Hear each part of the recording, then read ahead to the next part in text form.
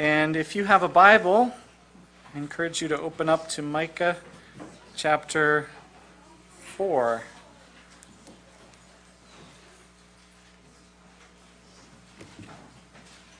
Micah chapter 4.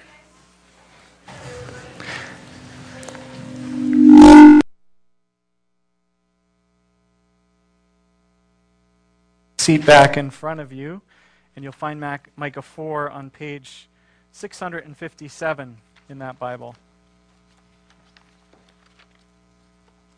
And can we have the first and only slide up?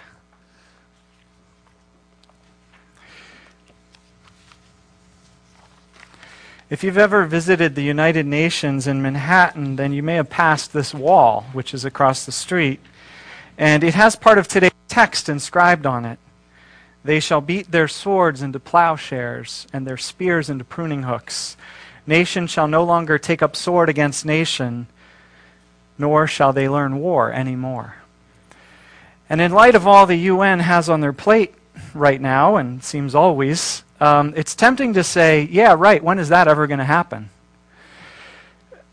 And this, of course, isn't a recent problem. The Society of International Law in London has calculated that in the last 4,000 years, there have been only 268 years of peace. In the last 3 centuries alone, there have been 286 wars on the continent of Europe. And so it's easy to read a text like Micah's text for today and to say, when is that ever going to happen? This is true all the more so when you realize that today's text is describing what is happening in Jerusalem and from Jerusalem spreading out all over the earth. And in light of the recent fighting again between Israel and Palestine, it's tempting to read today's text and say, yeah, right, when is that ever going to happen? That must have been the response that Micah's first hearers, the people who were around when the prophet Micah first spoke this prophecy, that must have been the response that they had. That was a time of serious economic and military decline for God's people. In the geopolitical world of that day, the empire of Assyria was rapidly growing in power, and the Assyrians were hammering away at the resources and the stability of God's people. And so in 722 BC, the history books tell us, Assyria totally devastated and demolished the northern kingdom of Israel. And soon after, during the reign of King Ahaz, Assyria reduced the southern kingdom of Judah to subservient status. Judah had to pay heavy taxes to Assyria. They had to obey Assyria's wishes. A little later, during the reign of King Hezekiah in 701 BC, Assyria invaded Judah, they conquered all of Judah's towns, and they laid siege to Jerusalem itself. And it was only by a miracle of God, which you can read about in the middle of the book of Isaiah, that Jerusalem survived. But still, while all this was going on, you read this prophecy from Micah about Mount Zion, Jerusalem, being exalted to be the highest of all mountains, and you might think, yeah, right, when is that ever going to happen? Such cynicism must have been even more compelling for those who followed Micah, who lived in the years after he prophesied, and who were perhaps some of the first to read his prophecies when they were collected together into the form of the book of Micah, which we have today. You see, these later readers had experienced what Micah had foretold back in Micah 3. A chapter before Micah 4, if you want to flip back a page, Micah had prophesied the destruction of God's people by war. Micah 3, 9-12. Hear this, you leaders of Jacob, you rulers of Israel, who despise justice, who distort all that is right, who build Zion for bloodshed and Jerusalem for wickedness. Her leaders judge for a bribe, her priests teach for a price, and her prophets tell fortunes for money. Therefore, because of you, Zion will be plowed like a field. Jerusalem will become a heap of rubble. The Temple Hill a mound overgrown with thickets. And if you know anything about Jewish history, then you know that this devastation took place beginning in 605 BC when the Empire of Babylon came, attacked, and finally defeated Jerusalem and took many of its leaders captive. Then later, Babylon returned to utterly burn and to destroy the city's defenses, their walls, their palaces, and temple, until it was indeed just a pile of rubble. like Micah had predicted. Can you imagine experiencing that wreckage and that carnage and God's people weeping in despair as everything was burning down around them, and reading today's text about Jerusalem glorified and peace reigning and everyone enjoying the good life in their own good land under their own vine and fig tree, and you might just be tempted to think, yeah, right, when is that ever going to happen? So from the day that Micah first uttered these words right down to today, some 2,500 years later, the world has been waiting for peace, waiting for the blessing that this prophecy envisions. Well, let me ask you a question. What is it exactly that Micah is promising us here in this text? What is it exactly that Micah says is coming, which we find hard to believe? Well, let's take a closer look at this famous passage, this passage which offers such a stirring vision of world peace that people have latched onto it, quoting it in many times and places, including outside the United Nations today. This passage begins with an amazing description of Mount Zion, the mountain that the city of Jerusalem, and particularly the temple, is built upon, which Mount Zion becomes a synonym for the city itself. And in Micah's vision, this city, this mountain, is lifted up to become the highest of mountains. Or literally in Hebrew, the word is head, the head of the mountains. And so the point is probably not that Mount Zion is going to literally grow to become taller, but rather that it's going to grow in importance, in influence, in prominence, until it's exalted over all other cities and countries so that people from all over the world stream to it. And why do they stream to it? Well, in verse 2, the visitors from the nations themselves give the answer. Come, let us go up to the mountain of the Lord, to the temple of the God of Jacob. He will teach us his ways so that we may walk in his paths. The nations stream to Jerusalem not to sightsee, to look at its wonders, not to shop, to purchase its wares, not to trade, to benefit from its markets, but rather to worship, to learn about the Lord and how to follow God's commands. Why? Because Zion is the place where the Lord is present in a special way. The place where his temple is located. And so God is going to exalt Zion, and people from all nations are going to come streaming to it to learn the ways of God. And this is so ironic because at the time that Micah is speaking this prophecy, he's also, as we just saw in chapter 3, condemning God's people for being so disobedient to God's commands and so unfaithful and idolatrous to God himself. That's why they wound up in exile.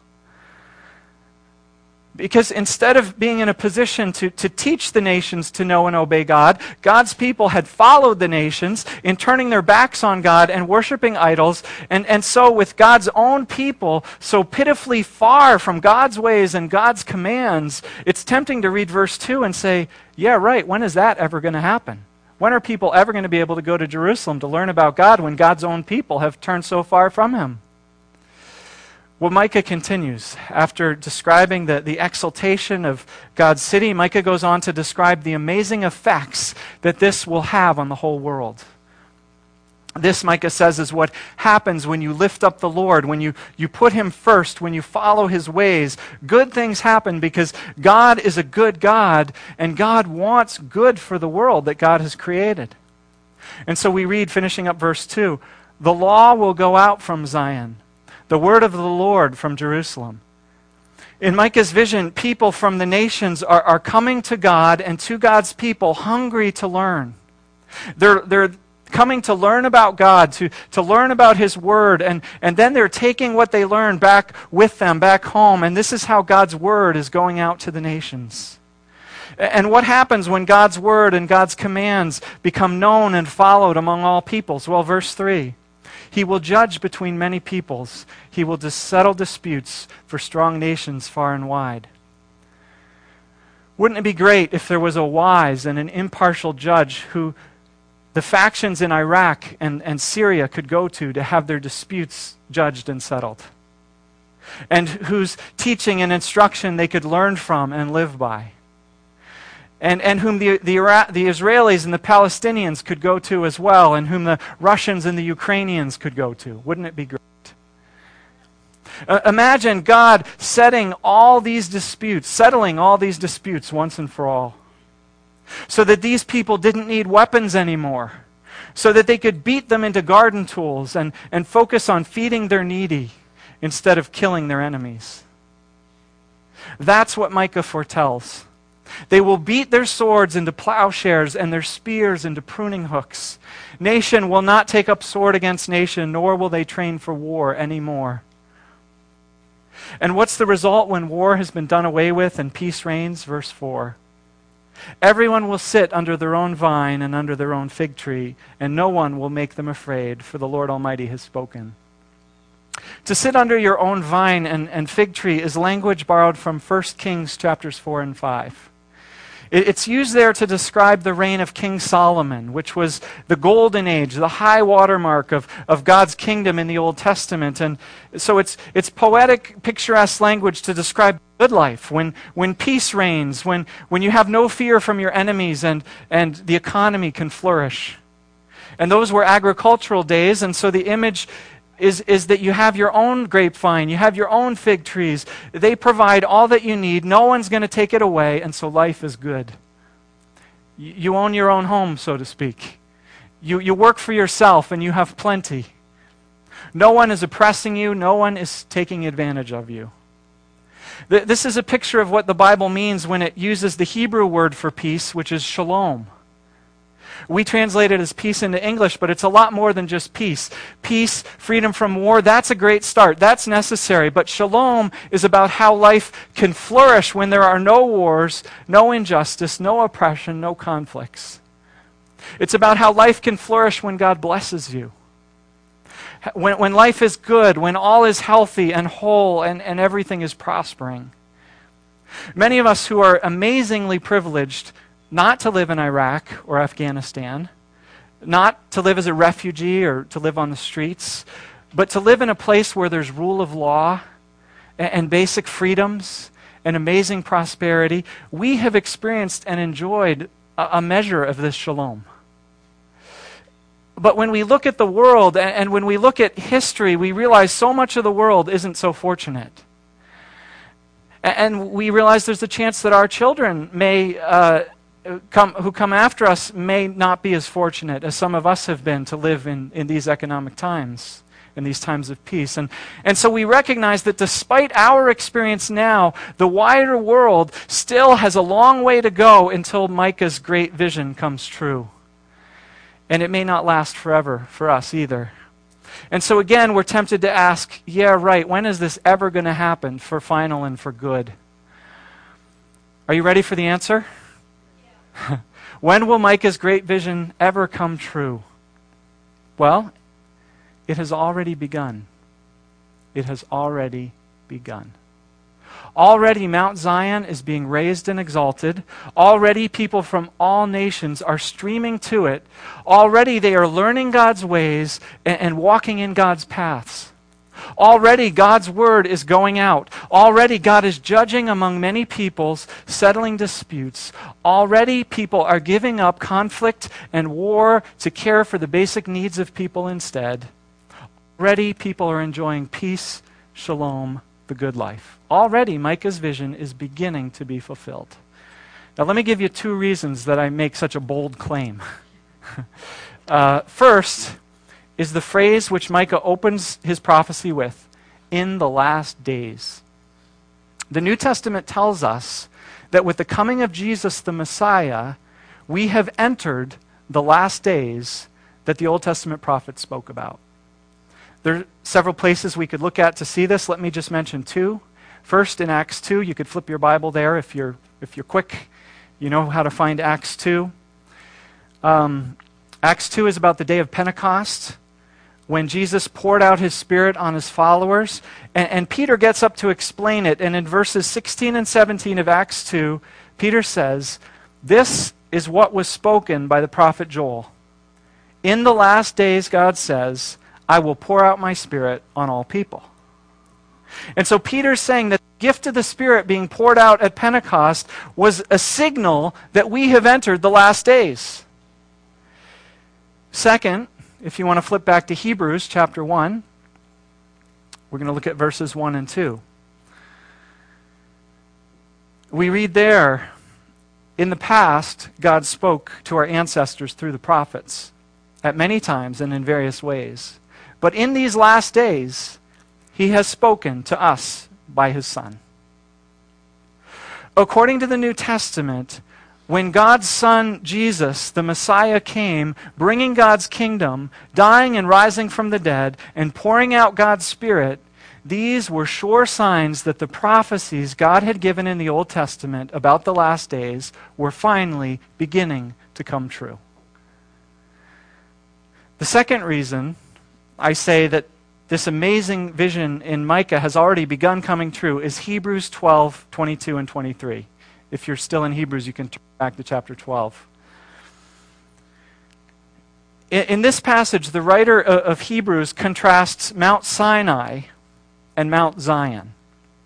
Mount Sinai, he reminds us, is the place where God made a first covenant with Moses and the Israelites. And if you know that story, you know that Mount Sinai was characterized by earthquakes and smoke on the mountain, and everyone was trembling and they were terrified.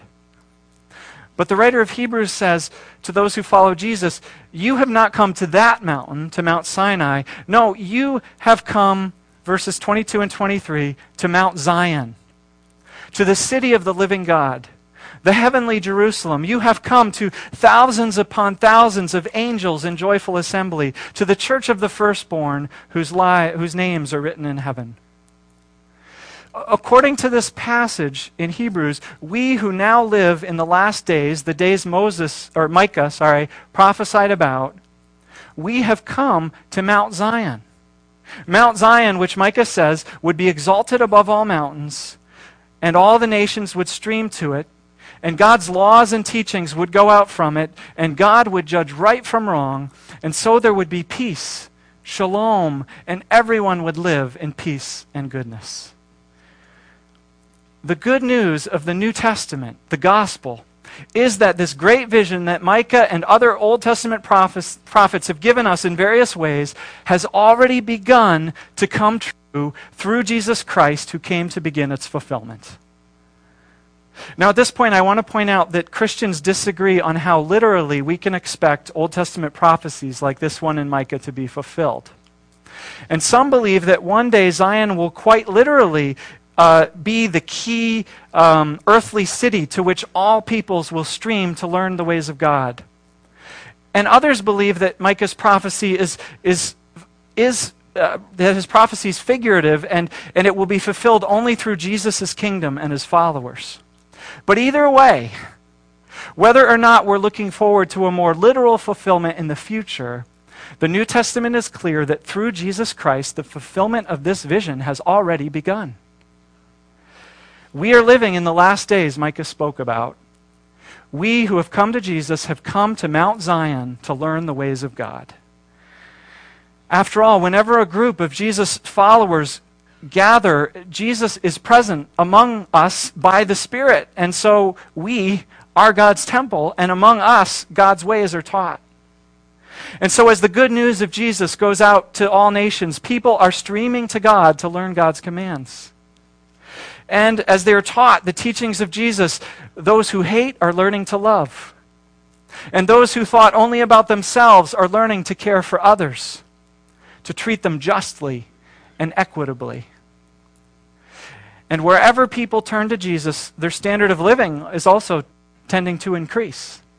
There's a well-documented phenomenon in church history and in missions that often it's the poor who are most open to the good news about Jesus. But as those poor people grow in their faith and they raise their children in the faith, they begin to move bit by bit out of poverty into the middle class.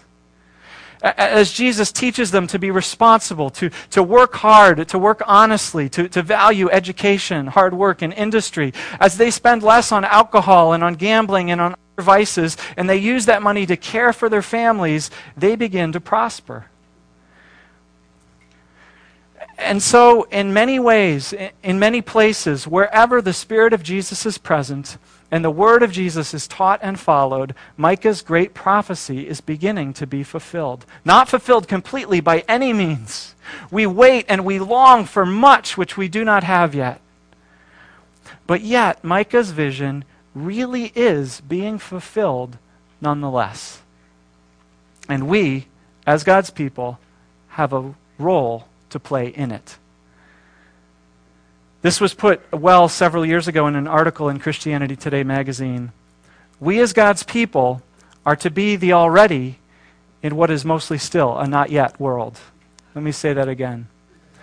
We as God's people are to be the already in what is mostly still a not yet world. That sums up what the church is about. So let's move to application. What does Micah's prophecy have to say to us today? Well, first, it says that the God we worship loves peace. God loves shalom. God wants shalom for his world. The way the world is today, with war and conflict tearing people apart, and with some going hungry while others are well fed, that isn't the way God wants the world to be. Micah's vision tells us that if people would only listen and heed God's instructions and God's commands, there would be peace. There would be plenty. And that's what God wants. That's what God intends for this world. And one day, Micah assures us, peace will finally reign over all. And so for Christians to look at war and to just shrug our shoulders and say, well, that's just the way it is. Or to look at poverty and suffering and shake our heads and just say, well, it's just always going to be that way. To do that is a betrayal of Micah's vision. It's a misrepresentation of God's character. Because the God we worship is a God of peace. A God who wants shalom for his creation. Are you a Christian? Christians do not believe, like many who follow Eastern religions do, that life is just a relentless cycle of never-ending birth and death with pain and suffering in between. Christians do not believe that karma or fate consign the poor to the fate they suffer, and so it's unnecessary and pointless to intervene or help. No, we as Christians believe in a God of hope, a God who is moving history toward a good end, a God who longs for his world to know peace, to know shalom. And so Micah's vision reminds me of a story once told by Robert Louis Stevenson. He tells of a storm which caught a vessel off a rocky coast and threatened to drive it and its passengers to destruction on the rocks. And in the midst of this storm, one daring man, contrary to orders, went up onto the deck and made a dangerous passage to the pilot's house. And there he saw the steerman lashed fast to his post, holding the wheel unwaveringly, and inch by inch turning the ship out once again to the safety of the sea, away from the rocky coast. And the pilot saw the passenger who was watching and smiled at him. And that daring passenger went back below, and he gave a note of cheer to the others. He said, "I have seen the face of the pilot," and he smiled. All is well. That's what Micah's text is doing for us today. Showing us the face of the pilot. Our God is a God of peace, a God of shalom, and he has assured us that all is not headed for ruin, but that peace is going to prevail in the end. Because he has sent his Prince of Peace into the world in these last days. And so for us who follow that Prince of Peace, as we've been remembering this summer, God has sent his own Spirit into our hearts so that we would bear the Spirit's fruit. And like the Prince of Peace, that we would bear the fruit of peace in our lives. You know, we often read that the fruit of the Spirit is peace, and we assume that it means inner peace, that it means calm and freedom from worry and from anxiety. And that's part of it. We've been singing about that and remembering that this morning. But it only begins to scratch the surface of God's vision of peace. God's peace is also peace in relationships. It's peace with our bosses and with our coworkers. It's peace in our families. It's peace between races, as the tree trailer reminded us this morning. It's peace between union and management. It's peace between nations.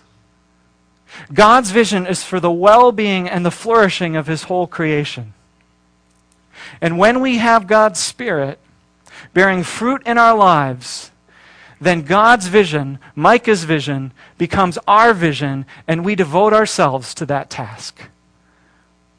And so let's make this very practical as we leave church today, we begin our weeks. Chances are this week, at one point or another, you will bump into a situation where peace does not reign. Maybe it will be in one of our relationships. Maybe it will be a situation at work or at school. And it's tempting to settle for the way things are and say, well, that's just the way it is in this fallen world. But what if we didn't? What if we remembered Micah's vision and that through Jesus it's already beginning to come true? And we remember that God's heart is peace. And that God has put his Spirit in our hearts because he has called us as his people to be agents and representatives of his peace. And so what if we did something about that situation? Something to bring more of God's peace into the situation we face this week. Let me close with just one example I read about recently of someone who did this. This was originally published maybe 10 years ago in the Des Moines Register. Mildred Pfister's beauty parlor in Jefferson, Iowa, has an unusual rule. Mildred refuses to allow gossip. A columnist in the Des Moines Register reacted this way. This is a beauty parlor, for goodness sake. One of those places women come to say things. Loving, kind, unkind, and sure, maybe downright nasty about their friends and neighbors, whether it's true or not. It's as basic in a beauty parlor as a blow dry, isn't it? Not here, Pfister says. There is absolutely no talking about other people in Mildred Pfister's shop. Talk about you and yours if you like, but in the meantime, no gossip. At least Pfister doesn't have to worry about keeping secrets. She knows secrets because she's a friend to everybody who comes in the place. They know she can be trusted. Sometimes people don't have anybody to talk to, she says. So they confide in me. They tell me things about themselves. They know I'll never repeat what they say. That's better than gossip. It's called friendship. It's also called peace, shalom. Another small taste of Micah's vision being fulfilled today. And so now it's your turn and my turn. We who have God's Spirit. The Spirit who bears the fruit of peace, God's peace in our hearts. How will we bring peace this week? Let's respond in worship.